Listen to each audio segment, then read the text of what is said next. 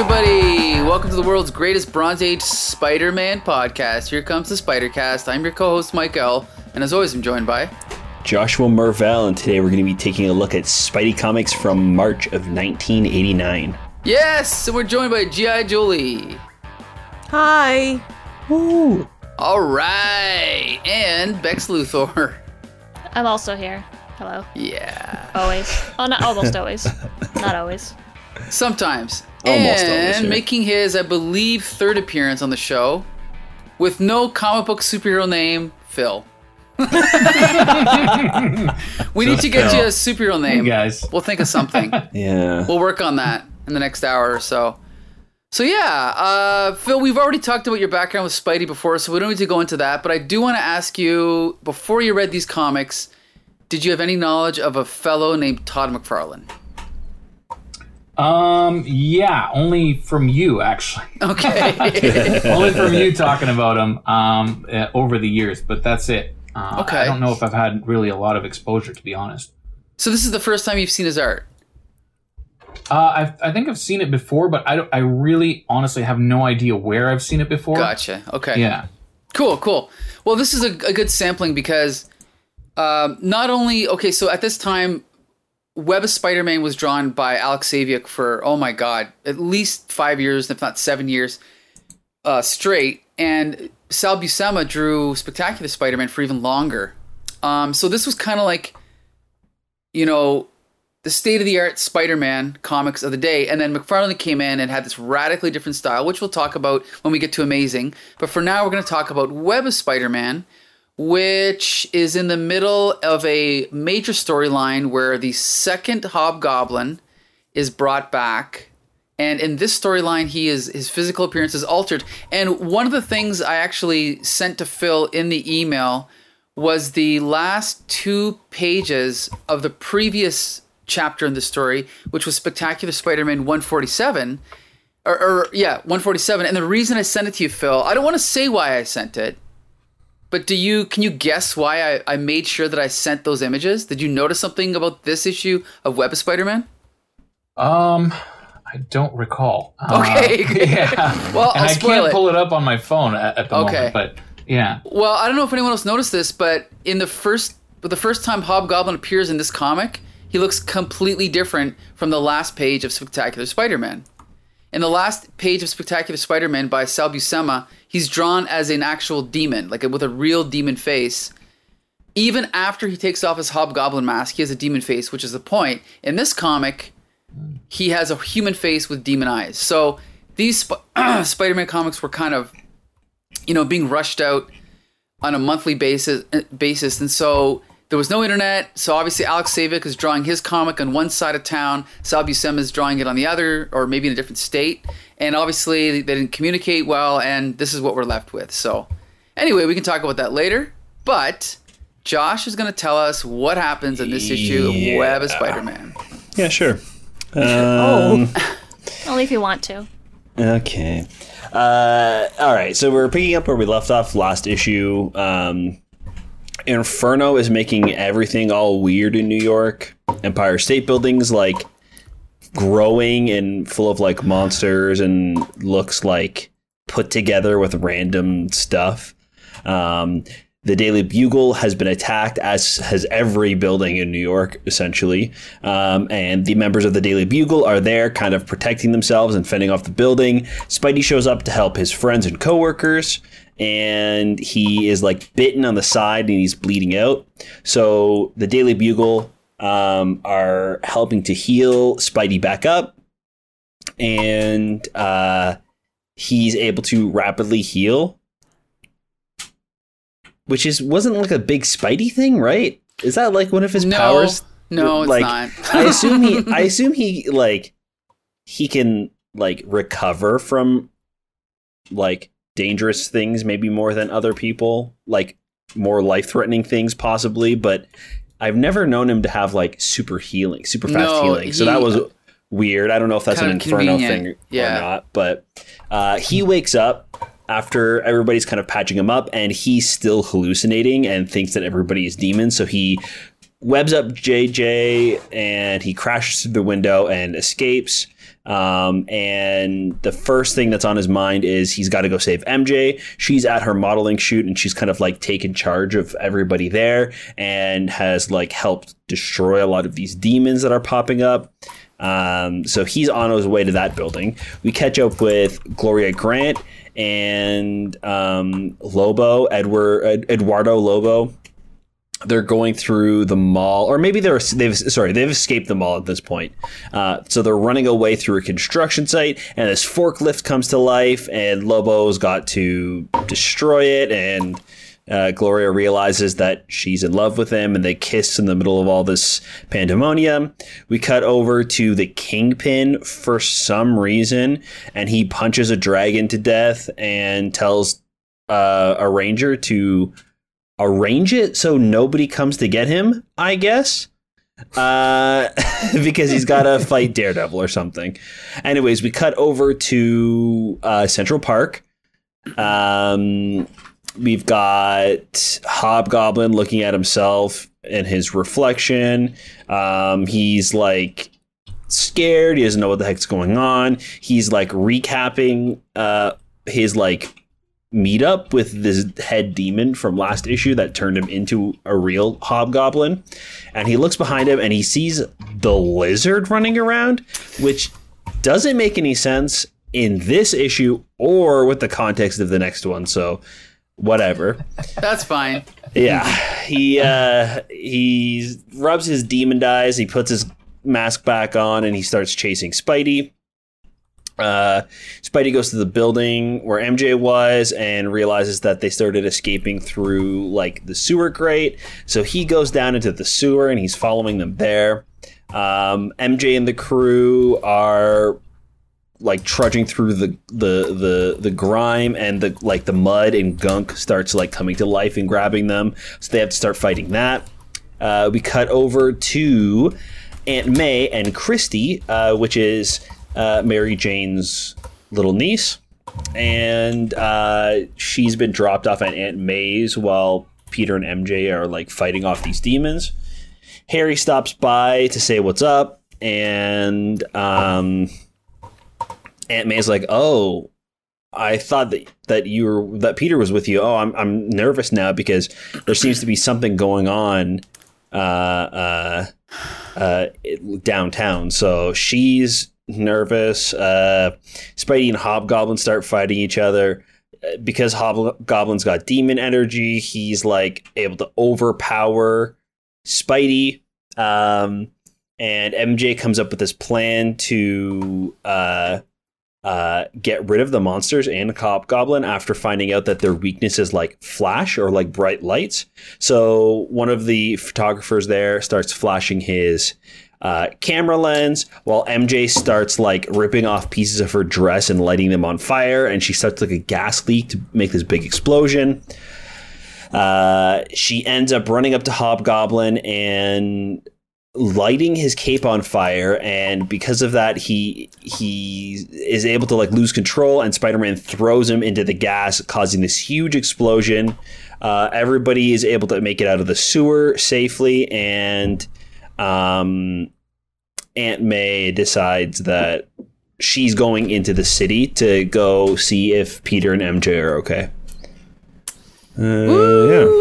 All right, so I also want to quickly say for Phil, Inferno was a crossover event going on, at the time. It was, I think, only the second time Marvel had done this, but the X-Men, X-Factor, New Mutants had a story that was all involved with demons and Limbo and blah, blah, blah. And what they did was they allowed it to all happen in New York so that all the other superheroes could kind of interact with it.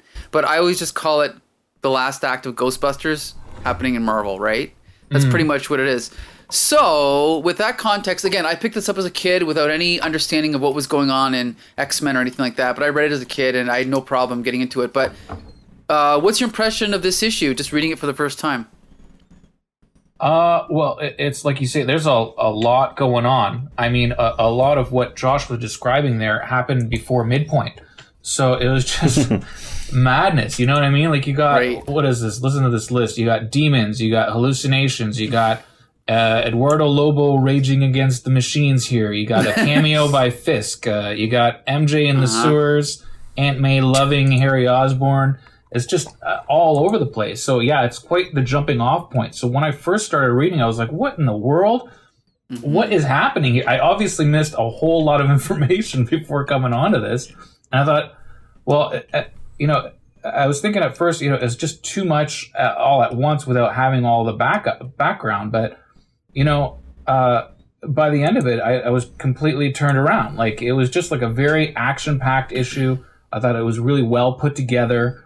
I really liked the banter between MJ and Spidey. I thought that kind of brought it to light a little bit, their relationship. I like it when that happens, sort of in the middle of all this crazy action, and how they work together. I thought that was pretty cool.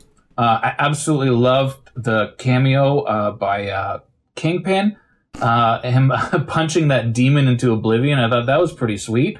I kind of like that, and I especially like the humor in it, where he just basically tells whoever that guy is that's working for him he doesn't want any more interruptions, as if this is like the regular day in the life of Fisk, as he's trying to get his work done.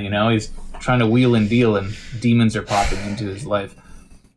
So yeah, I thought it was pretty cool. I thought the demons were a little on the cheesy side. I figured this is probably written for maybe a little bit of a younger crowd. Sure. They came off a bit cheesy, but I mean, all in all, I thought it was pretty exciting. Awesome. Okay, well, we'll get to more of your comments later, but Josh, what was your take on this one? Yeah, it was okay. It had a lot of weird parts, like the Kingpin stuff and the Lizard and Gloria. I do like the stuff with Peter and MJ. I like MJ saving Peter, them working together is super fun, but there's just so many weird detours that were going on for no reason. Kingpin and Daredevil don't show up again in the Inferno story for Spider-Man. It makes no sense that Kingpin is here whatsoever. It's so bad. They're tying this in so readers go and read Daredevil fighting a demon vacuum. Yeah, that's all he does. Right? That's what he does during Inferno, as we've learned on the podcast, is that he fights a vacuum cleaner. So, that's what we stopped the action here for, is to show Kingpin fighting a dragon and be like, read Daredevil Inferno crossover. You're going to love it, kids. And then we're back to Hobgoblin, looking at himself in the reflection. I don't know. It's got some pretty fun parts, but it was just so. It took too many weird detours, and it also didn't feel like necessarily the writers wanted to even tell the story, and it was like an Inferno. We've got to. I guess we have to do something with Inferno now, so we'll do this. I'll just say the last issue where they started this Hobgoblin story, I thought was really strong. This one was definitely more all over the place. They were jumping around. I did enjoy it, but I didn't enjoy it nearly as much as the previous issue. And so I'll definitely agree with you. And honestly, once they get into the sewer, I mean, other than seeing MJ kind of take charge and save the day, it just kind of lost me there. Everything else I was okay with, but the sewer stuff I didn't like. And the Fisk stuff was just random. Although I do like the idea of having Inferno going on and going, okay, now what's going on with Gloria Grant? Now what's going on with Kingpin? I don't mind that necessarily, jumping around to the supporting characters. So I thought that was cool, but it might have been just a little bit too much. G.I. Jolie? Yeah, it feels like they just needed. They're like, oh, okay, well we're still in Inferno, and I know that a bunch of this stuff is happening. But you still have to write more, right? Because we still have to tie Spider-Man into the Inferno event or whatever the hell is happening. Is it in X-Men? Is it in Daredevil? I don't know. No, the main story is X-Men and New Mutants, but then it's in New York, so all the New York superheroes. It all started with that damn vacuum, right? Spooky vacuum. Yeah, so whatever, it's fine. Because there's always someone's always going to be like, oh, well, if these people are in the same universe or in the same damn city as this, then how come Spider-Man isn't here? Right. So this would be like, what is Spider-Man doing at the time of Inferno? Right. Cool, this answers the question. Does it answer it well? Not as well as they could. And I feel I don't feel terrible. I feel weird now saying this about this story because Jerry Conway has extracted such high praise from me before this. Mm-hmm. So I feel like there is a decent amount of meddling, crossover meddling going on here. Because it's just, this isn't stuff that we, like the action, the Spider-Man character action isn't any different from what happened last issue. It's sort of an extension that is of no consequence to the main storyline. Right? Yeah. And I'm fine. I don't know. I'm cool with when they do like offshoots of whatever's going on in Spidey's life, or like, but it just doesn't. I don't know. It feels like it doesn't fit. Last issue, I think, did a good job of telling that story of like what's going on and tying it in with Harry Osborn and like all the things coming to life was fine, I guess, in parts.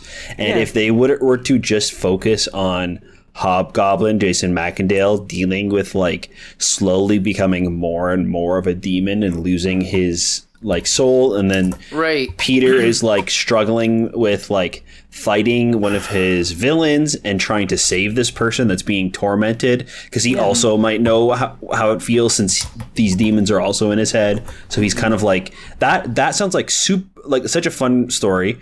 They could do so much with it. I just think that they spend way too much time focusing on other things that don't really matter right now, and we could just be telling like a good kind of Hobgoblin story where it's like a Jekyll and Hyde type thing where this thing is starting to take over and he's less of Jason and more of the Hobgoblin at this point. Right. You have literal demons running around the city of New York, and you have someone turning into another demon and into a demon, and you're not going to draw comparisons between the two things? Yeah. Kind of a bummer. Yeah. Becca? Lex Luthor. I would love to point out that the cover of this book says, plus a demonic encounter with the Kingpin. And the Kingpin is on one page, and there is one demon, and he gets punched and dies. I mean, I agree with Phil. It's the coolest. Just It is cool. I mean, for a cameo, come on. But it's great. On the cover. Like, you're like, Kingpin's in this one. Right. He is not in this one. A little bit of a bait and switch there, yeah. It's like if they like advertise Nick Fury showing up at the first Iron Man movie, right? Yeah, they're like featuring Nick Fury. He's got like a huge spot on the cover of the he's on DVD. The poster. Yeah. Yeah, no, I hate when that just always bothers me so much, because I'm like, oh, this is why I would like, the cover is why you pick something up, and then it's just immediately a lie. But you know what? He is in it, so good for them, I guess. I think it's cool that they showed what he was doing, I guess, but also one page, like, we didn't need to know what Gloria Grant and her not werewolf boyfriend is doing. We could have had 2 pages of what Kingpin is doing. Or, like, maybe, because I know that the Kingpin and the Lobo brothers are, like, feuding, so maybe, like, connect it. But it's just 2 disconnected pages from 2 characters that I know are going to fight later. So that's fine. Yeah, I'm with you guys. I wish there was more Hobgoblin, like, exposition. Like, I want to see Jason completely break down and lose his humanity and freak out, and Spider-Man freak out about it. I feel like nobody's freaking out about the fact that this guy is a demon. Spider-Man's like, whoa, he's got powers all of a sudden. Better think of something else. Like, Peter, dude, he has powers all of a sudden. That's messed up. You should be concerned. Mm-hmm. Yeah, the MJ stuff's the only good stuff. Always. You're totally right, Becca. Both with the MJ stuff and the Hobgoblin stuff. because I was looking for that too, that kind of like exposition of like like what is he gonna do now that he's a demon, but all we get from the Hobgoblin is him recapping word for word what happened to him in the last issue, as if he's telling this in like a bar to his friends. Yeah. Like and then the demon's like, hey, you made me laugh and that's worth something, and I said, oh my god, I'm a demon now. Like, what are you doing? You're literally narrating the lines of dialogue from the previous one. It's so bad. Yeah. The only thing that changed was then he was like, you know whose fault this really is? Spider-Man's. Yeah. Yeah, okay, Jason, my boy. But no, that's it. That's all he does. I do want to point out the two things that are supposed to connect the other issues, but actually ruin continuity. One, the lizard running around outside just ruins continuity completely. And two, Aunt May being like, I have to go into Manhattan to find Peter. And that they do not do that in the next one. Spoiler alert. We'll talk about that in a minute. That was a disaster. I love of a cliffhanger. I love that the lizard is just like standing there and then runs away. Like he doesn't do anything to be fair, in the last issue of Amazing, if you remember, Kurt Connors did turn into the lizard briefly. Right. For just inside a second. Inside a building. So I think that this is just a case of he turns into the lizard and then later on turns back, and then in Amazing turns into the lizard again. That's how I took it. I assumed reading Amazing that like last issue when we got that tease, it was like in between what's happening in Amazing. You know what I mean? Like, like you could take that panel and kind of slide it in to like where he turns. Right. But my thing for that is in the last issue, he's turning into the lizard at the university. In this issue, he's in Central Park as the lizard, and then in the next issue, he's also in the university. The same day of the things happening, and he's back bad. Maybe it's just a different. Maybe it's a demon lizard. You know what? Maybe it's a second lizard. Maybe, who knows? And they just will never come back to it. I also love that Hobgoblin sees him like, I didn't. A lizard the size of a man. Like, you just talked to a demon. What are you talking about? You saw a building come to life and you're like, a lizard man? This isn't right. What is going on? Love every character in Spider-Man constantly being like, just, wow, that's the craziest thing I've ever seen. When literally we know it's not. Like the 2 panels ago, it's like, yeah, dude, you just talked to the Demon King and he gave you demon powers. But yeah, that guy. That guy who's a lizard, you just can't handle that. Had he never heard of the lizard before? Like, the lizard's been a thing. He had to have heard of him. I don't know. So I also, Phil, I want to jump back to you for a minute. I want to talk about this art by Alex Saviuk. I'm assuming you're not familiar with him, but what did you think of the art on this issue? Oh, I thought it was pretty cool. I like the way that it was. I like the way that it was really kind of put together in between the panels and everything. It's not like a lot of the modern stuff that you see now, where you know they really kind of jump off the page. But I thought it was really cool the way that and especially like the opening. If I'm remembering right, the opening scene where it's just like everybody's in what was it, in the newsroom. Yes. Yeah, I thought that was really cool how they kind of jumped around, and it really makes you kind of feel like you're part of whatever's going on. So yeah, I dug it. Now, I want to point out that this, as usual, Alex Saviuk is inked by Keith Williams.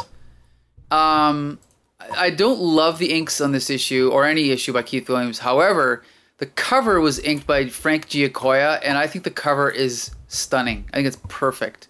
Like, the composition of the figures is perfect. The line work is perfect. Like, it's just a perfect classic Marvel cover, you know? Like, the Hobgoblin flying down and Spider-Man stepping away. It's just, everything fits together. The shadow of Spider-Man on the wall, the rats, everything. But anyway, I just wanted to point that out. Yeah, no, it looks really great. And I have to say, you guys constantly set me up on this show with issues like this, which I always give the benefit of the doubt to the writer, thinking, oh yeah, this is all just coming together from like 14 different issues. Right. And now after talking to you guys for like 5 minutes, I realized that, a bunch of shit was just thrown in for no reason. Yeah, unfortunately. Sorry, Phil. That Depends is how you look at it. Depends how you look at it. It's a bummer too, because I feel like, from what I remember, it was all like meshing pretty well up until this point, and then like even like connecting with each other. The 3 issues last week were like really coherent and worked well together, and then these 3 issues I felt didn't connect at all and didn't feel like it was part of the same event. Like these could have been 3 issues from any time. Well, I think, to be fair, this... I guess you're right. Yeah, because it's still Inferno. Yeah, that's true. So it should fit together, but it doesn't. And Yikes. last week it did kind of feel like it connected.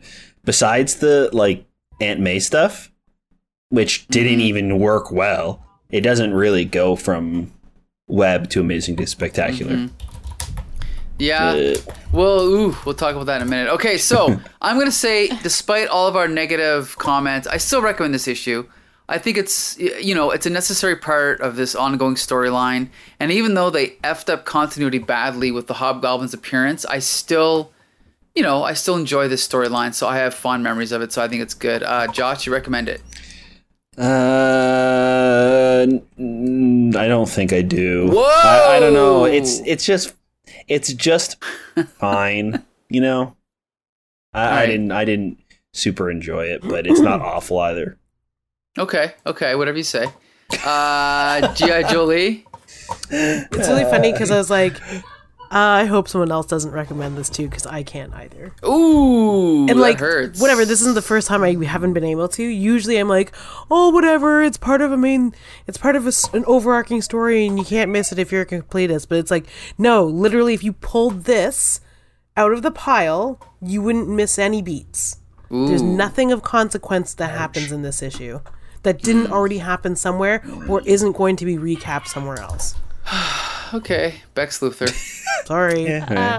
my recommendation is in the form of an image that I'm going to send, and I will tell the audience how to search for this image. So I was just on the Marvel fandom wiki for this issue because I was like, oh, I just want to make sure I'm getting everyone's names and stuff right. You know how I do, special research. And I was like, oh, interesting races, demons, okay. So we go to the marvel.fandom.com/wiki/demons page, and for some reason, this is the first picture. And that's my recommendation, so. Oh my god, no, that is a demon. Oh my god. Either I pick any of the demons' faces, or the Green Goblins. Goblin. I don't know why when you search up demons, you have the history of demons in the Marvel Universe, and then the only other option is Earth 6799, which is where the original Spider-Man animated series takes place. That looks great. Looks great. Love it. It's very good. I might have a new phone background. Sorry to Josh's Frogman. And Maybe this will be my desktop background. And, okay, finally, Phil, do you recommend it? Well, I'm going to stick with my original review, just based on absolutely no history whatsoever. Right. I think Don't be it's a influenced by fun these place guys. to jump into. Right. But, obviously, if you look at it in the larger picture, clearly it's lacking. So it's funny how completely different you feel about something without having the full picture of it, right? Right. The wet blankets. Do you think that if, Anyway, go ahead. Sorry.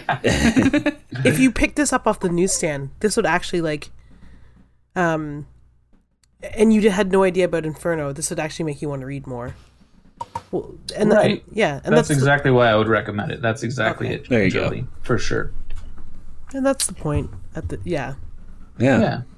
I mean, we as readers will continue to keep reading logically, but they have captivated an additional reader. So I'm not a big fan of this recommend or don't recommend.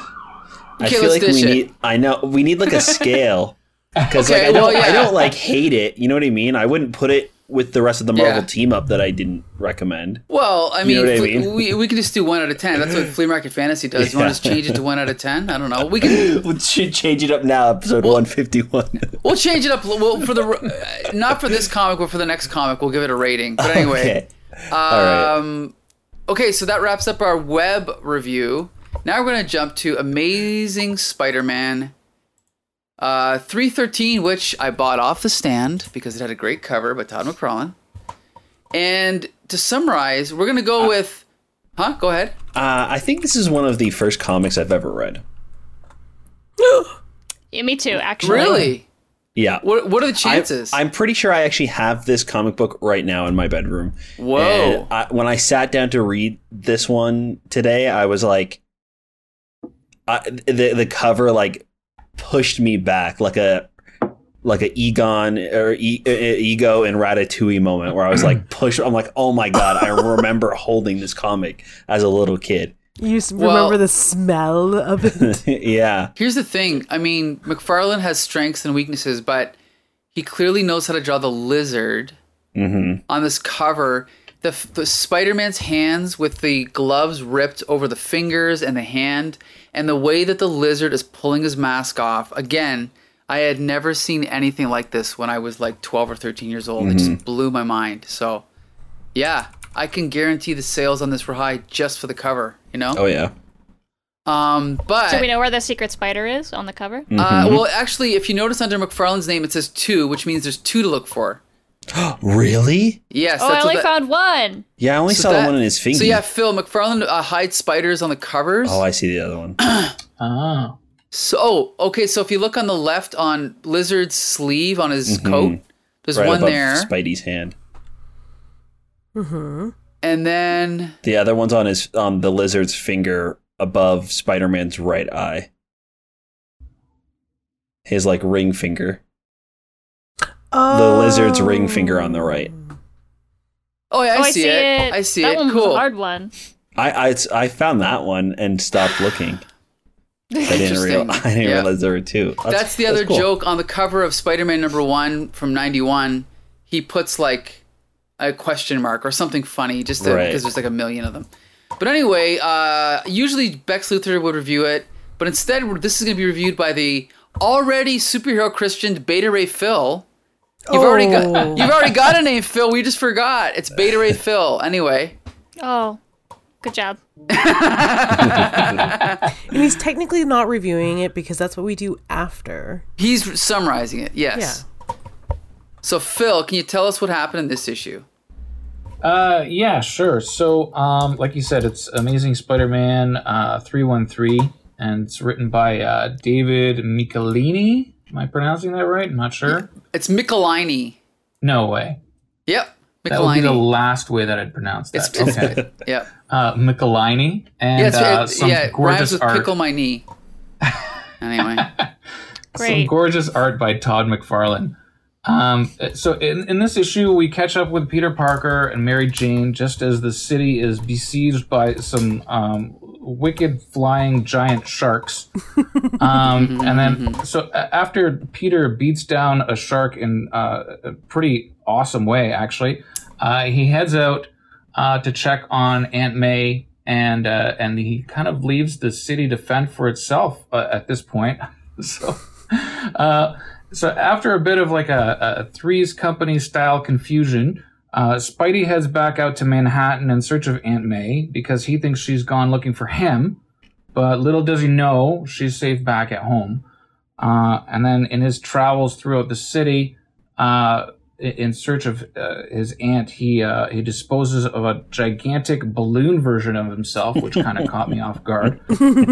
And then he also comes across the Lizard, also known as Dr. Curt Connors, who's lost control of the beast within and is now on a rampage to kill just about everything in his path, especially his ex-wife and son, so he can rid himself, apparently, of all the humanity that's remaining inside of him.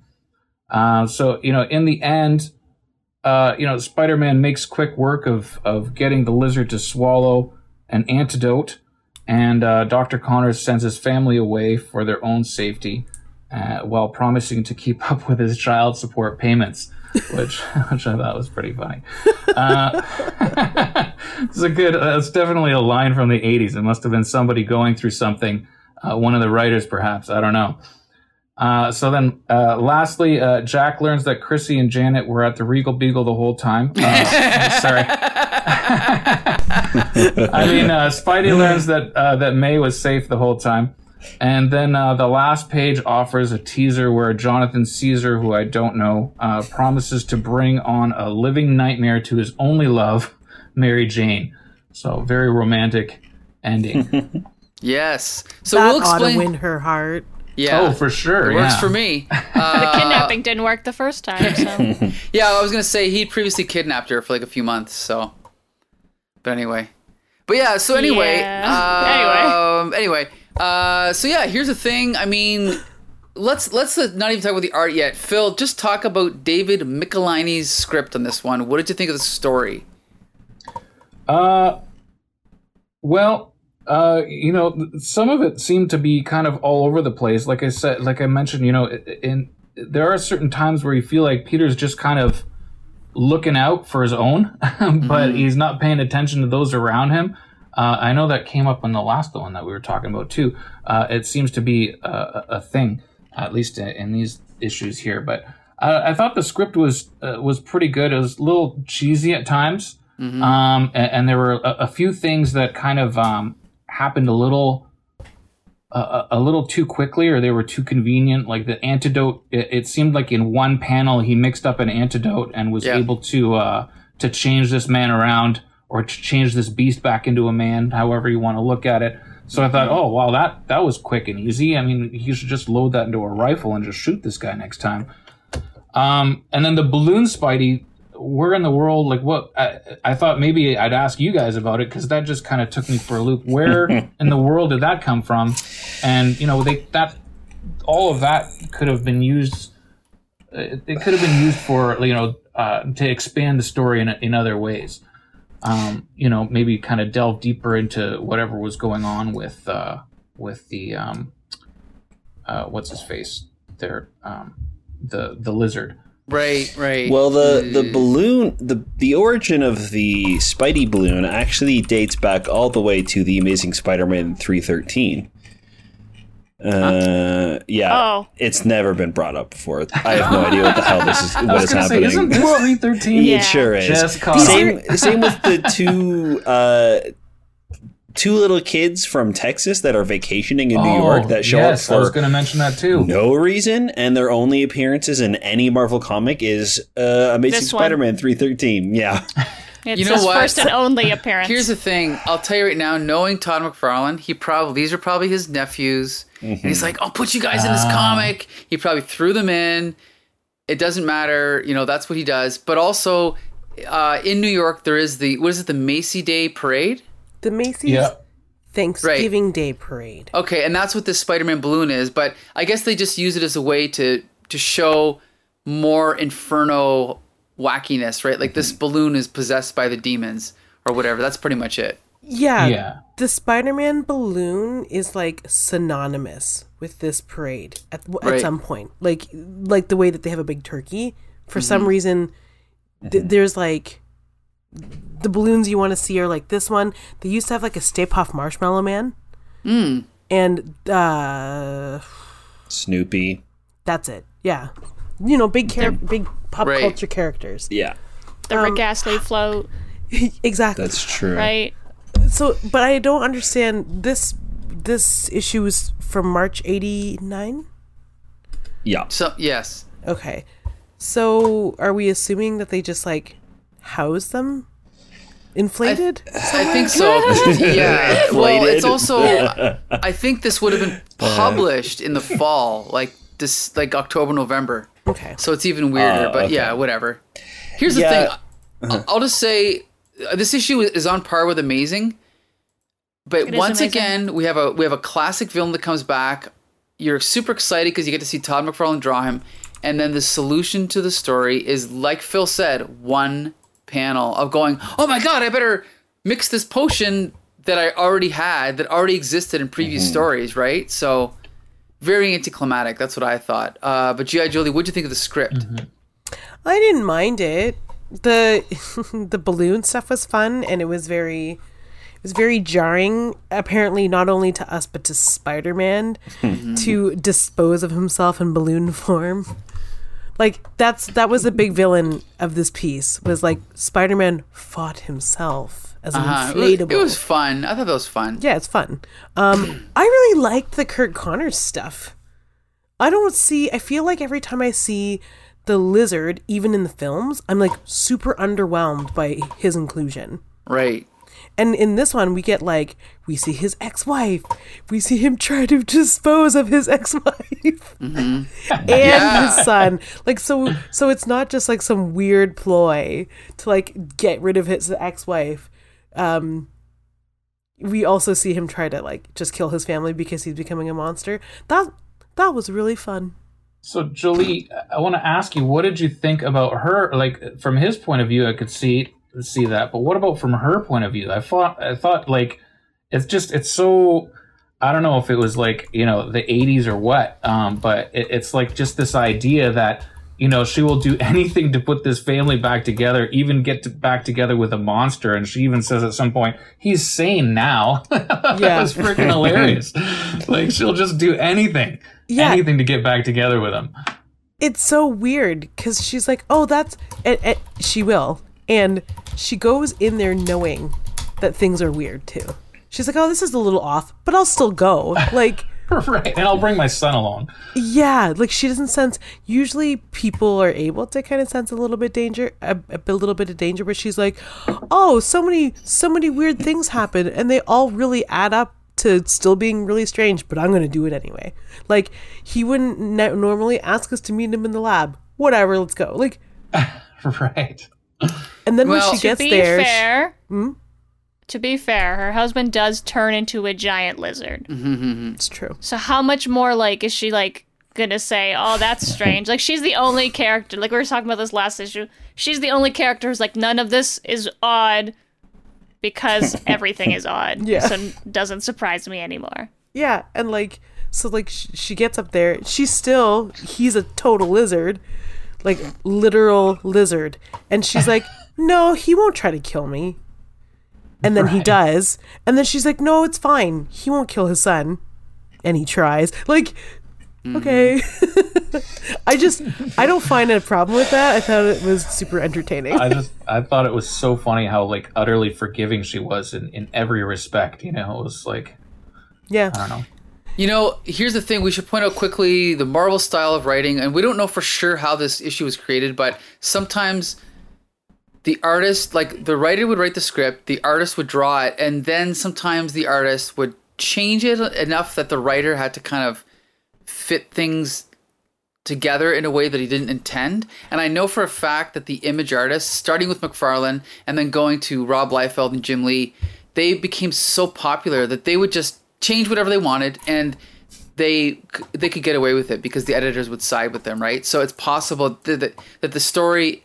the way we see it is not exactly what David Michelinie intended, Mm-hmm. So yeah, or maybe David Michelinie wrote a story so bad that Todd McFarlane, made tried to fix it. Yeah, tried to fix it, and it became more entertaining and more like bitey lizard because of it. Who knows? It's definitely entertaining. I'll give you that. But Bex Luthor, what'd you think of the script in this one? It's a little on the ridic side of things. Especially love in the last issue, Aunt May's like, oh, I'm gonna go into the Inferno and find my nephew, and then in this one at the very beginning, she's like, well, the buses weren't running, so... I was like, are you kidding me? I was so ready for Peter to be freaking out to find Aunt May fighting demons, and then nothing. Well, like, just... time for a nap. Don't put that at the end of the last one. Then they could have just had a splash page. Yeah, but do something else. This is what I mean. Is it feels like either between the art and the story, or between the two different writers, somebody screwed up along the way, right? Like all this like Three's Company bullshit with Aunt May, it doesn't add up, right? It's just about what's the purpose of him going and then coming back? Like that could have been taken out completely. Yeah. Yeah. They need to write out Mary Jane so he doesn't have to save her again. That's what's going on. But, like, it could have been Aunt May getting attacked by the giant Spider-Man balloon. Who are these kids? Like, it could have been also anybody we know. It would have been way better if it was like the lizard that was like, I'm gonna trap Spider-Man here to fight himself in the balloon, like the demon balloon, so I can get away and kidnap my family. Or the family is the one that gets kidnapped and he tries to save him, and by saving him from the balloon, the lizard is able to like come in and swipe up the kid and the mom. Like, I don't know. I did enjoy this one. I had fun reading it, but there were moments where I was just lost as to what, like, why certain things were happening. Becca, were you done talking? I think I just kind of bulldozed you. I'm so sorry. I'm literally never done talking. You have to shut me up. The other thing I was really confused about is the shark a demon? Like the shark at the beginning. Oh yeah, because the demons. Well, yeah, but the demons are just demons. No, I mean like the demons. So far, they haven't like turned into other things, have they? I see what you mean. Possessed things, and also the shark bleeds, so it's like it's a real shark that's possessed. I guess yeah. So is it like possessed from SeaWorld? But they don't have sharks in SeaWorld. Well, they have sharks somewhere, don't they? I don't know. Are there sharks in? I'm sure there's an aquarium. Surrounding waters of New York? I mean, it is near the ocean, so isn't that what Jaws was about? Yeah. I was just very confused because I was like, they've possessed objects, but they have yet to possess living things. So where's this shark from? It also would have been a way big giant balloon shark if it was like a skeleton shark. Mm-hmm. That would have been pretty cool. Yeah, I don't know. I was just confused. I was like, where'd the shark come from? Yeah, it was confusing. I like the way that he put away the shark, though. Yeah. That sequence was cool. Like, he just kind of smashed it. It was pretty sweet. But, I mean, it was just completely thrown in. You know, it's like, what do you call that lead scene in like a TV show? It just seemed like that, but completely disconnected from the rest of the show. Mm-hmm. I also want to point out the potion that Spider-Man or Peter Parker or whatever first uses on the lizard was first developed in Amazing Spider-Man number 6. So they're definitely going over old ground here, okay? But I want to talk about the main reason that approximately 800,000 people bought this comic when it came out, including me, the art. Phil, this is the first time you've ever seen Todd McFarlane art. What would you say is your impression here? Oh, I loved it. Just immediately, just loved it. You know, I love. I love the way that the lines are drawn. I love it just kind of jumps right off the page 100%. I just love. Not only that, but just the way that it's colored. Just seems like, you know, when you think of like, you know, the definition of comic book, you just think of, this is in my mind what I think of when I look at these pages. So I thought it was really cool. Well, yeah, and there's so many. Again, this was when McFarlane was really hitting a stride. There's so many standout pages in this comic. Like the first appearance of the lizard is great. You know, Spider-Man swinging through the suburbs with the trees. Even that's a great shot with the spaghetti webbing. Even Kirk Connor's mother or wife and son driving through the city. These little touches. Now, again... that's an excellent point, actually. Go ahead. Sorry. Well, I was going to say, I grew up thinking McFarlane invented all these techniques. He technically got a lot of them from Art Adams and Michael Gold and Frank Miller, but he put them all together into one style. And the car driving with the circles on the headlights, and then the wide shot of the car driving down the street. That's not something most artists would do with the streaks of lines, to show the motion. That's it just adds so much to it. And then the heavy shadows on the mother's face. But what were you going to say, Phil? I was going to say, yeah, as soon as you mentioned the wife, that's what really stood out to me too. He has a really great eye for expressing emotion through detail. And when you look at the wife's face, you don't even have to read what's happening in the story. You know exactly the emotion that she's feeling in that moment.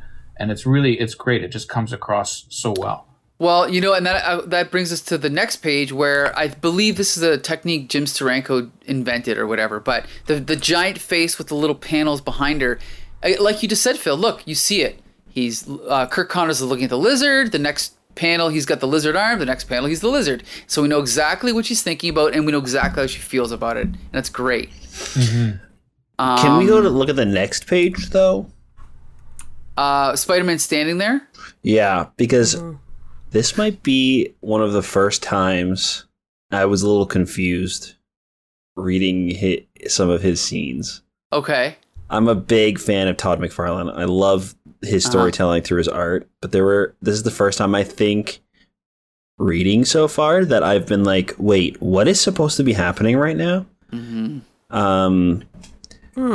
The shot of the house and Spidey, and then cutting over to Empire State University and the demon guard like showing up out of nowhere, and then right after that I'm like, they're in a library. Like when did they get into the library, and then why did the demon like make the cards come to life instead of like turning into a demon and getting them? And then we like hard cut to two kids we've never met before, and we're like supposed to be like, oh yeah, we know these boys in the big Spider-Man balloon that wants to eat them.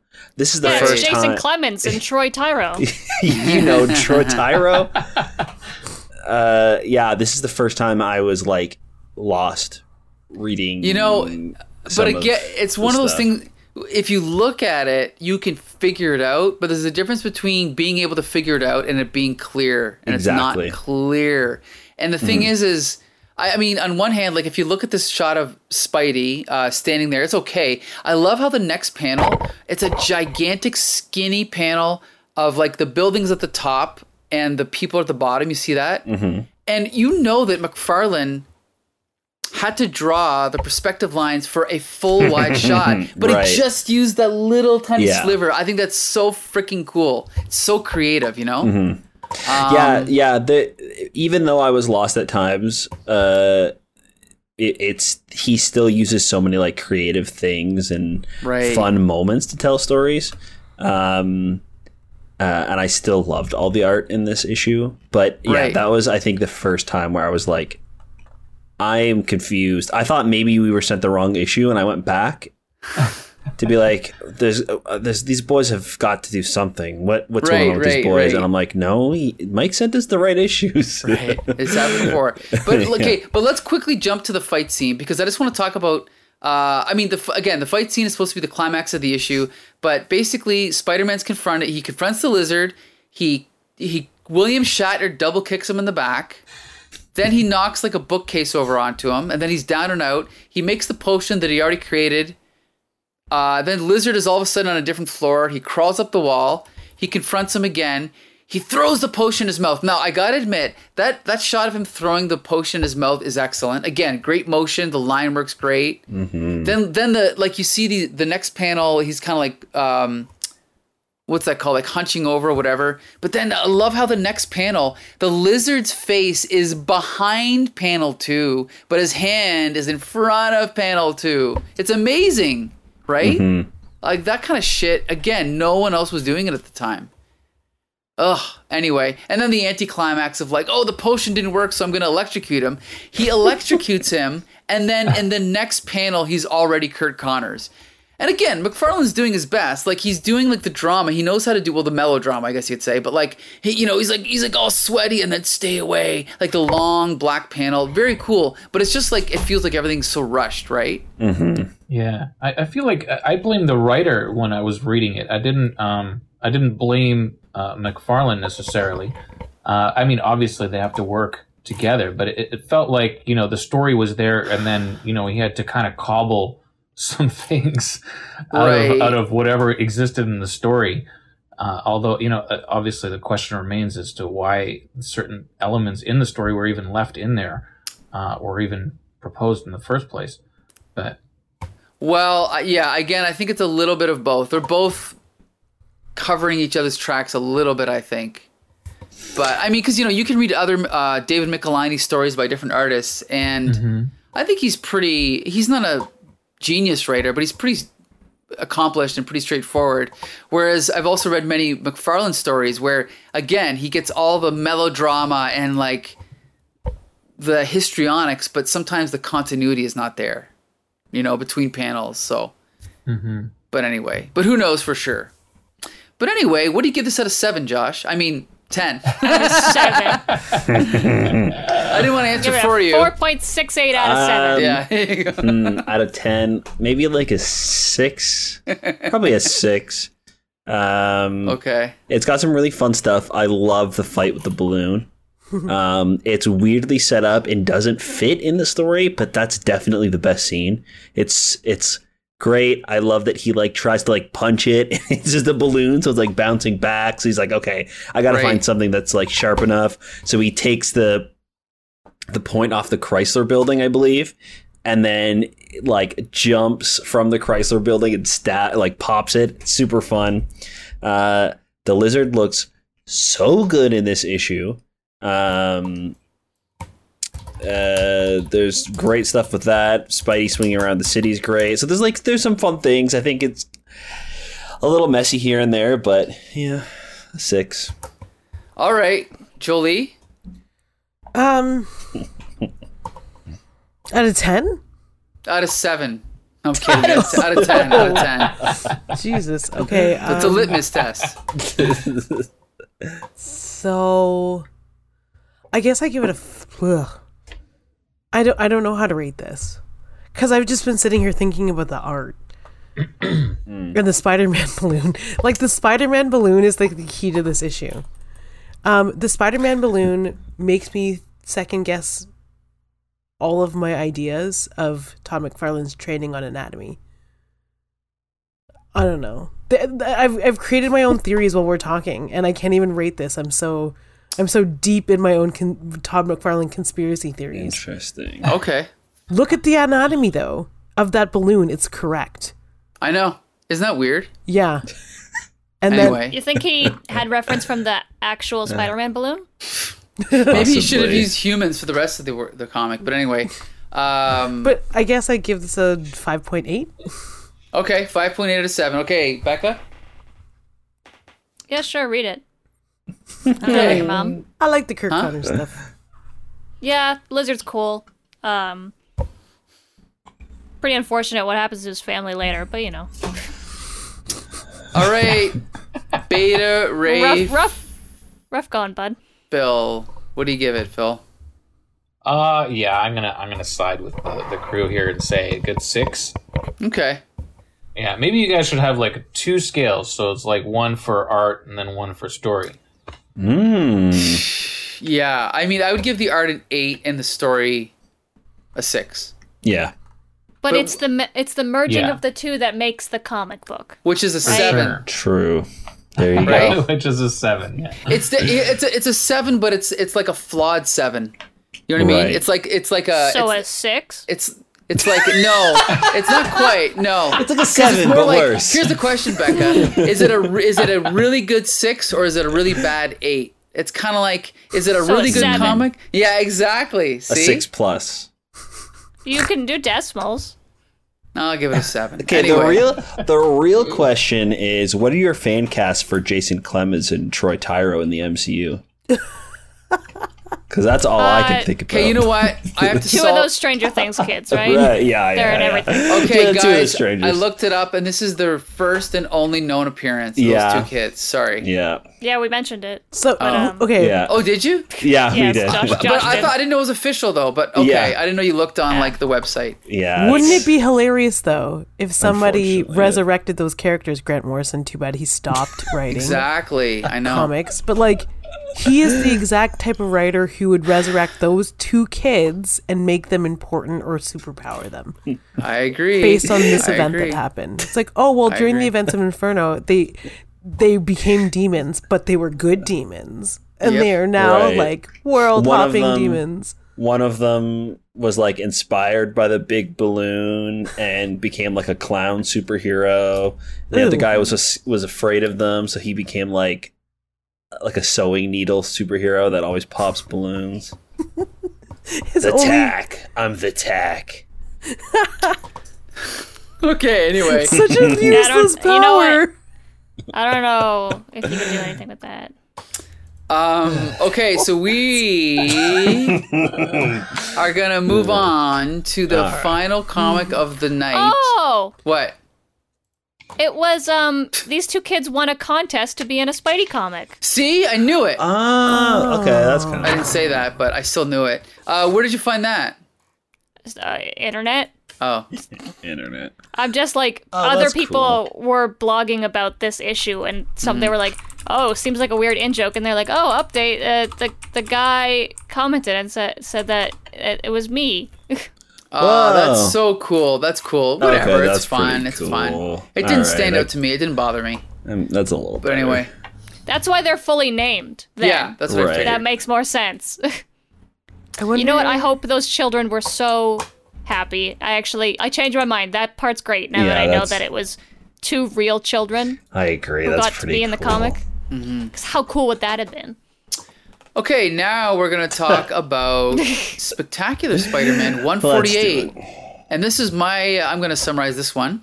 So, again, for Phil, just so you know, Ned Leeds, at this point in continuity, was known as the original Hobgoblin, okay? So Ned Leeds, he first appeared in the 60s as a supporting character, and then as they like to do in Spidey, they like to tie in the villains with the supporting cast, and so they revealed after 4 years that the Hobgoblin was actually Ned Leeds. But then, about 5 years later, the original writer who created Hobgoblin came back and said, actually, that was not my original intent. My original intent was to have him be revealed to be Roderick Kingsley. So he put out a new story, and they revealed that it was actually not Ned Leeds, it was Roderick Kingsley. But at this point, as far as everyone knows, Ned Leeds was the original Hobgoblin, and his wife, his widow, is Betty Brant. Who is she in the movies? yes, She's in one She's of in the movies. the Tobey Maguire movies, yeah. Who's she played by? Elizabeth Banks. Oh, that's right. she's also in the Tom Holland ones, Yeah, she's sort the of. blonde girl, right? Right. You remember her, right, That's Phil? with Ned, actually. Kind of. In I have a faint memory. Yeah. Okay. Phil's in like, the- wait, Elizabeth Banks was in those Spider-Man movies? I remember Elizabeth Banks, but I remember her role was super minor, though, It wasn't it? was very small. Yeah, she has like Yeah. the black bob in the movie, and she works for the Bugle, Right. Yeah. like yeah. JJ's like secretary or something like that. That's right. Yeah. Yeah. Anyway. Okay. So anyway, here, I'm actually finding a picture of her just because I want to look at her. But anyway, okay, so we'll look at Spectacular Spider-Man. So on the cover, we have Spidey coming up from the grave as a zombie. In the background, we have Ned Leeds, we have Gwen Stacy. And the title of this book is Night of the Living Ned, which is obviously a play on Night of the Living Dead. So we open up this issue with a zombie coming out of the ground and scaring the crap out of Betty Brant. And Betty Brant has been having some problems lately. Well, basically, she can't accept the death of her of her ex-husband. Uh-oh. I'm sorry, her dead husband. Banjo starts Actual playing. husband, never an ex, Yeah, never an ex-husband. despite her husband. cheating on him anyway. Yes. With Flash Thompson, who's here right now. Flash, and I don't know, and you know Flash Thompson, right, Phil? Flash Thompson was the bully Yeah, from. at first I thought they were referring to The Flash, and then I was like, oh yeah, I forgot about Flash and Spidey. Right. So basically, he's there to comfort her, and Quiet Jolie. yeah. I know, that's sad. You know how many times I've seen those movies and he's fought Flash, and it's just like, I don't know why it took so long for it to click in, right? Yeah. What's Flash doing here again? When is he gonna put on his costume? I know, Anyway. right? Ridiculous. So then we get this little moment that calls so much attention to itself. We know it has to come back later in the plot. But Betty talks about how she has a what's it called? Like a gas heater, right?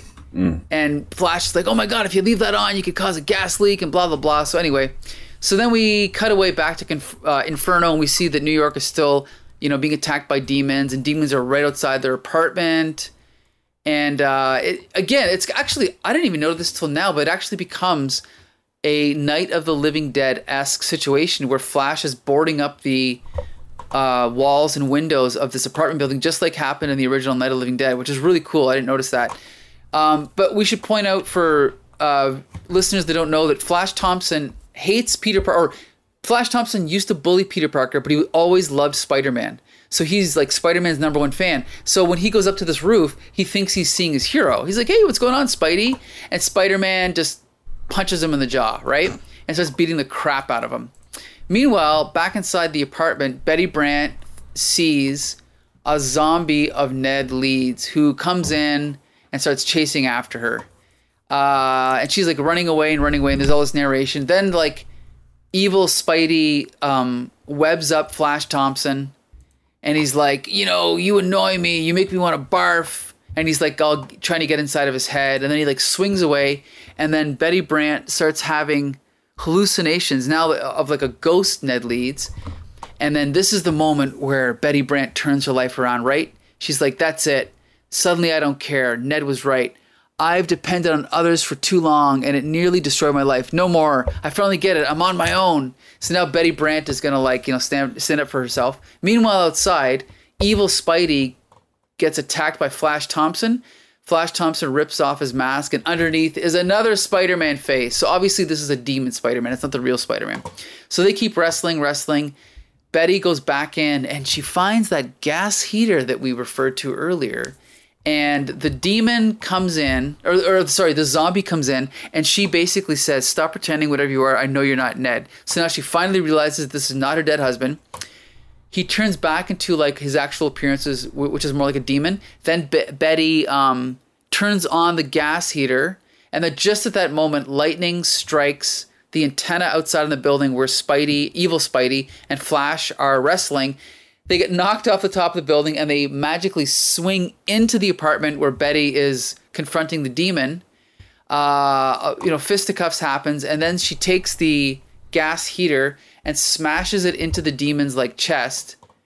And the demon's like, And then she runs out, and she's turned the gas on, and one of the demons looks at the other, and it's like, say, do you hear? And we see the sound effect, hiss.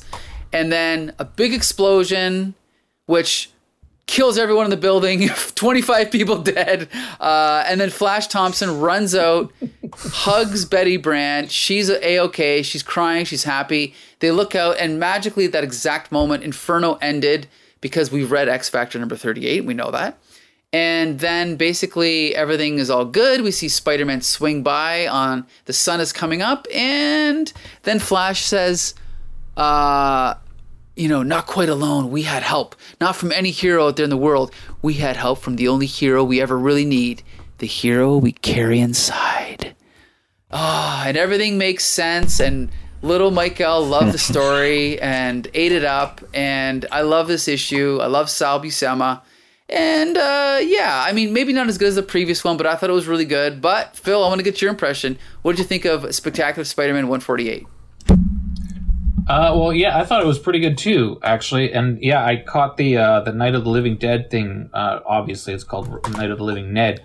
But yeah, the setup is really, very close, right? It's funny because at first I really liked the narration. It felt very sort of noir. It felt very sort of, Mickey Spillane, the way that they were going through it. Right. But then as it progressed through the book, it's like there was a lot of narration, but not a lot going on in the pictures. And at first that kind of bugged me. I was like, well, they could have probably used that space to kind of explore a little bit more. Right. And especially after reading, what was the other one that we read? The first one, that Web of Spider-Man. It was just madness, right? Right, just right. fitting all that stuff into one book, or one issue. But I think it kind of worked in its own way, because this is the one out of the three that kind of stuck with me the most, and maybe perhaps because it was kind of like Night of the Living Dead. Right. It had that George Romero kind of humor in it. And some things seemed a little bit off in the story, but I thought that the idea of them fighting these demons, it just felt kind of a little bit cheesy at times, but I kind of really got where they were taking it. It has that sort of monster in the house approach, Right. same as the movie, right? And we kind of get a glimpse of real people and what their real fears are, and Right. this way they sort of manifested with these demons. And then, you see what these regular people in these extraordinary circumstances, then what do they do in order to fight against these demons? So kind of a very big play, obviously, on the early movie. And I thought it was well done. And I'm actually embarrassed I didn't notice the connection, like the plot connection, until now. I feel like an idiot. But anyway, we'll come back to it more later. But so did you have any trouble like following as far as like the characters and everything and who is who or? Yeah, a little bit at first, but then it became pretty clear what was going on. Yeah. All right. Okay. So Josh, what did you think? I loved it. I really, really like this issue. I think there's a couple of small things that I would change. It's not a perfect issue, but it's definitely the one I had the most fun reading this week. As far as I know, Betty and Gwen were never friends in the comics. I can't find a time where they were together or they met. That's so it's totally possible. Really weird that Gwen Stacy, like this feels like this should be Peter's nightmare and not Betty. So especially since Spidey comes out of the grave as well. Good so point. like that part I was a little like, again, that's very like small and nitpicky. That doesn't change the story if they just take out two of the zombies, but I don't know why it stuck out to me as being something that was weird.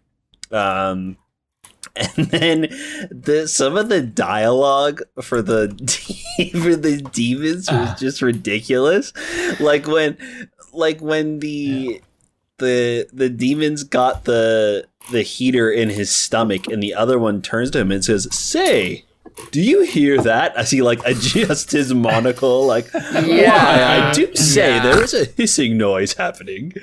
It's some of the dialogue felt really dated for some reason in this issue, but I really like focusing on Peter's secondary characters. I love that they don't have to have Spidey show up and punch somebody to save the day at the end. It's just these two characters stuck in this shitty situation, dealing with these like events that are happening throughout the entire Marvel universe at the moment, and kind of like seeing how they're going about this in the building, and they have to like improvise weapons and like figure out how to save themselves. That's super fun, and I really like seeing these two characters together. Right. I had a lot of fun. All right, G.I. Jolie, what'd you think? Oh yeah, I really like this a lot. A lot more than I should. The moment that the demons were like talking to each other, Okay. and we're like, "Oh, let's mess with these humans," I was like, "Yeah, this is the best. This is great." And like, this is probably exactly what I would assume would happen in an event title. Right? This one captured the spirit of Inferno the best. So it's like, okay, what's happening? Inferno is happening, or the events of Inferno are affecting New York City. We know that Spider-Man and friends live in New York City. What would be happening to them while Inferno is happening? Without us having to show Daredevil or the X-Men. This is what would be happening. Like, this is what would be happening to Betty and Flash. I always call him the Flash, but I'm having a Phil problem. But like, this is exactly what I expect, because we know that Inferno means demons in New York. And this is exactly what they gave us, was demons in New York. Are we back to Jerry Conway again? No. Yeah, it's Jerry Conway again. Yeah. Okay, great. Same writer as Webb, yeah. I agree with Josh. It's not perfect. Like, Gwen Stacy coming out of the grave is weird. Right. But having the demons sort of split Betty and Flash up, and to separate them, and to have like this weird nightmarish hell come up. Like, we already know that Betty is dealing with her own personal mental health issues. This was probably the best portrayal of her mental health issues since the death of her husband.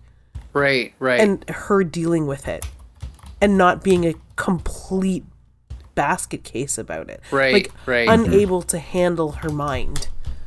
Right. Up until this point, the way that her mental illness was treated and written was written as if the people who were writing it had never experienced trauma or someone with a mental health issue. But sure. this seems like, I mean, they paired it with horror as well, which is usually what I'm not, I'm not an expert, but I feel like mental illness, hallucinations, and horror kind of go hand in hand, and they kind of help solve the problems of the plot really well. Right. When you have to write a horror plot. And like, can I say how scary this comic looked? Yikes. Like You want to talk about our pal, Sal Buscema? Well, not until we hear from Becca, but Okay, well, yeah. So we'll get to that in a Just skip me minute. again. It's fine. No. Go ahead, Becca. No, you want to talk about Sal? Let's talk about Sal. Let's go. Our pal Sal. What am I? Okay, go ahead, Becca. I just agree with everyone. I think the best part of this, and I don't think Spectacular has done this in a long time, is this is one story. It is just one thing happening. It's one event. We're not checking on Robbie Robertson halfway through to come back to like zombies attacking Betty Brant. This is just Flash and Betty.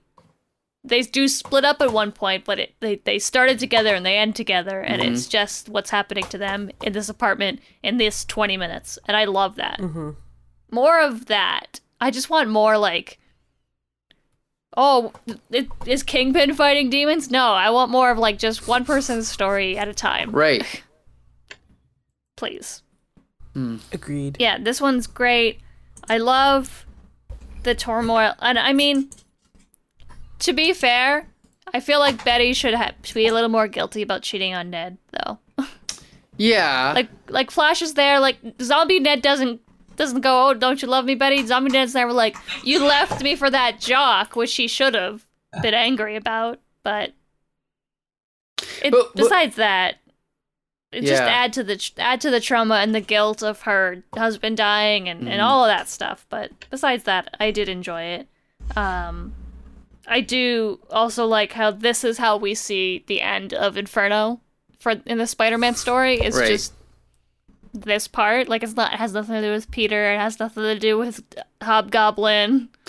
And it's in fact Spider-Man is not in this issue until the last page when he just swings by. Weird. Yeah, that's it. Yeah, very weird. Interesting. Does anyone know how Inferno actually ends? Well, I read it when I was 13 Yeah. and thought it was the greatest story ever written, so... Daredevil is that a sucks up all the demons with a vacuum, I think. Oh, Yeah. really? Yeah, You weren't that's it. kidding about that? No, he does fight a vacuum. He does fight a vacuum, yeah. No, I don't remember exactly what happened, but there's two stories going on at once. But, remember Anya Taylor-Joy from New Mutants? Yeah. Magic. Her character, Magic, does something with a demon. I don't remember what. Something happens. She defeats the demon, reverts back to being a little girl. Baby, yeah. Because then the demon uses X-babies, right? Yeah. And then in X-Men... Best story ever written, according to Yeah, it's the best story ever written at the time.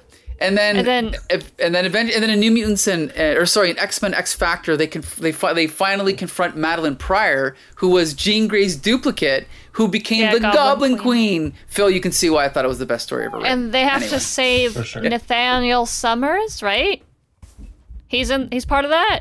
Is he? Because he's a baby. I don't remember if he's in that. Is he? Isn't Oh, he must be. He must be. But this is not where he gets sent to the future. That's later on. No. This is It's like, isn't Madeline want to steal him away? because she's like, oh, it's my baby, but it's Jean's baby. Are they talking about T.S. Eliot or Chris Claremont? I can't tell. That's what Phil's thinking right now. Okay. It's so All right, weird. I yeah. asked one question and I got answers, yet I have so many more questions. What? Yeah, exactly. No one knows how Inferno ended. Anyway, No, even Inferno doesn't know if it's ended Right. or not. I'm reading the page here, and I'm just like, X baby. well, it why? says that they rescue them, and then the X mansion gets destroyed. Holy shit. They also fight Mr. Sinister at some point. Yes, this is also the first major appearance of Mr. Sinister. It's a very good story. You should read it. God, Mr. Sinister is just awful. Anyway, okay. Well, while you're doing your research, Becca, Phil, Thank you. I'll leave you to it. Phil, I want to know your opinion on the art in this issue. Oh yeah, I thought the art was great. It just grabbed you, the cover, and then all the horror stuff. I thought it was great. Really well done. You know, like I said, the only thing that perhaps they could have done a little bit more is kind of, I don't know, not stretch it out so much. I remember there's this one sequence where like they go to board up. I think it's her. She goes to board up some of the windows or something, and it's like, I don't know, 7 panels of her walking around, you know, with wood in her hands. You know, it's like that's the only kind of thing that sticks out. But otherwise, like, but when you think about it in the context of like the movie and the mood that they're trying to build, you know, maybe I'm wrong. Maybe that's exactly why this issue stood out in my head, is because they took their time. And because they didn't, you know, try and fill it with too much information. It just kind of, it creates mood, and you just kind of feel your way through it. Right. Well, you know, and I mean, I have sung the praises of Sal Buscema many times on the show, but I'll sing them again. He's a classic Marvel artist. You know, like he's one of, like John Buscema literally wrote the book on how to draw comics the Marvel way, but this is John Buscema's younger brother, and he's not as good an artist, but he's just as good a storyteller. And this is his later period when he started getting more angular, harsher, detailed lines. But I love this era of, like, I could read any comic drawn by Sal Buscema just because he drew it. And this, I think in this issue, it shows how perfect he is with this subject matter, right? Like almost like horror. I think it's perfect for his style. So yeah, I love this issue, the art. Did anyone else want to say anything about the art? I mean, I know we talk about Sal Buscema every week, so it's kind of hard to say something new, but yeah, I'll just kind of echo what you guys said. I think that his style really lends itself to the horror vibe of this this comic, and yeah, I really enjoyed how this one looked, particularly, probably more so than Todd McFarlane this week, just because I think the story and the art just work so great together in this issue. Yeah, like when the demon comes into the kitchen and there's a big close up on his face, like that's perfect horror art right there. It's great. Him like appearing in the window and then crashing through is fantastic. Yeah. Mm-hmm. Whew. So yeah, I don't know. I mean, I don't know what else to say. Inferno's over. The Hobgoblin saga is over for now. But I can. So I think everyone's done the review. Becca, did you have anything you wanted to add from your research? I definitely didn't get distracted, and I'm not now on. Okay, everybody, turn in your homework assignment. /wiki/frogs. Yeah. Okay. All right. She's on to something else. All right. Look, Spider Ham did a Inferno parody. It's called Bear Inferno.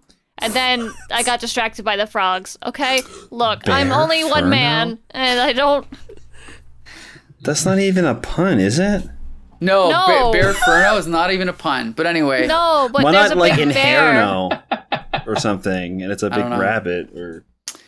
But anyway, okay, so I guess, we still have to give it a number rating. You know what? I give this one an 8. This is definitely an 8. It's the best of the bunch for this week. Agreed. Josh, 8. what do you think? 8. Awesome. G.I. Jolie? 8.5 out of 7. Ooh. Bex Luthor? Also an 8. Beta Ray Phil? 11. I would agree with Jolie on this one. 8.5. Wow. It's extra marks for making me rethink the storyline on this one. Yeah, I liked it, and definitely the one that sticks with you this week for sure. Yes, and I will point out that when I was a kid, Amazing Spider-Man was the one I was most excited about at the time. But now that I'm rereading them as an adult, Spectacular is definitely my favorite of the bunch. Like every week. So there you go. That wraps up our review of Spider-Man comics from what month is this? March 1989, but it probably came out in November or December 88, but that's okay. Gotcha. So yeah, we want to thank Beta Ray Phil for joining us for the third time. Thank you, Phil. Thanks for having me, guys. This was awesome. Always good to see you. Awesome. Thank you. We'll definitely have you on again sometime soon. Yeah. And we want to thank G.I. Jolie and Bex Luther for joining us. You're welcome. Yeah. Woo! Sorry I spent the last half looking up pictures of Frost. That's fine. Don't be That's fine. sorry. Frogman X reader. Don't be But sorry. just assume that if I'm not talking, that's what I'm doing. Someone's Right. got to do it, right? Might as well be you. And Josh, you can take it from here. Yeah, thank you guys so much for listening to the podcast. It really helps when you leave us a review or comment on any of our things, letting us know what you think about the podcast, and let us know what you guys think about the comics we're talking about. We want to hear from you guys. You can find us anywhere at the Comic Book Syndicate. Our podcast is available wherever podcasts can be found. Please keep in touch, and let's keep that comics conversation going. And until next Monday, see you later.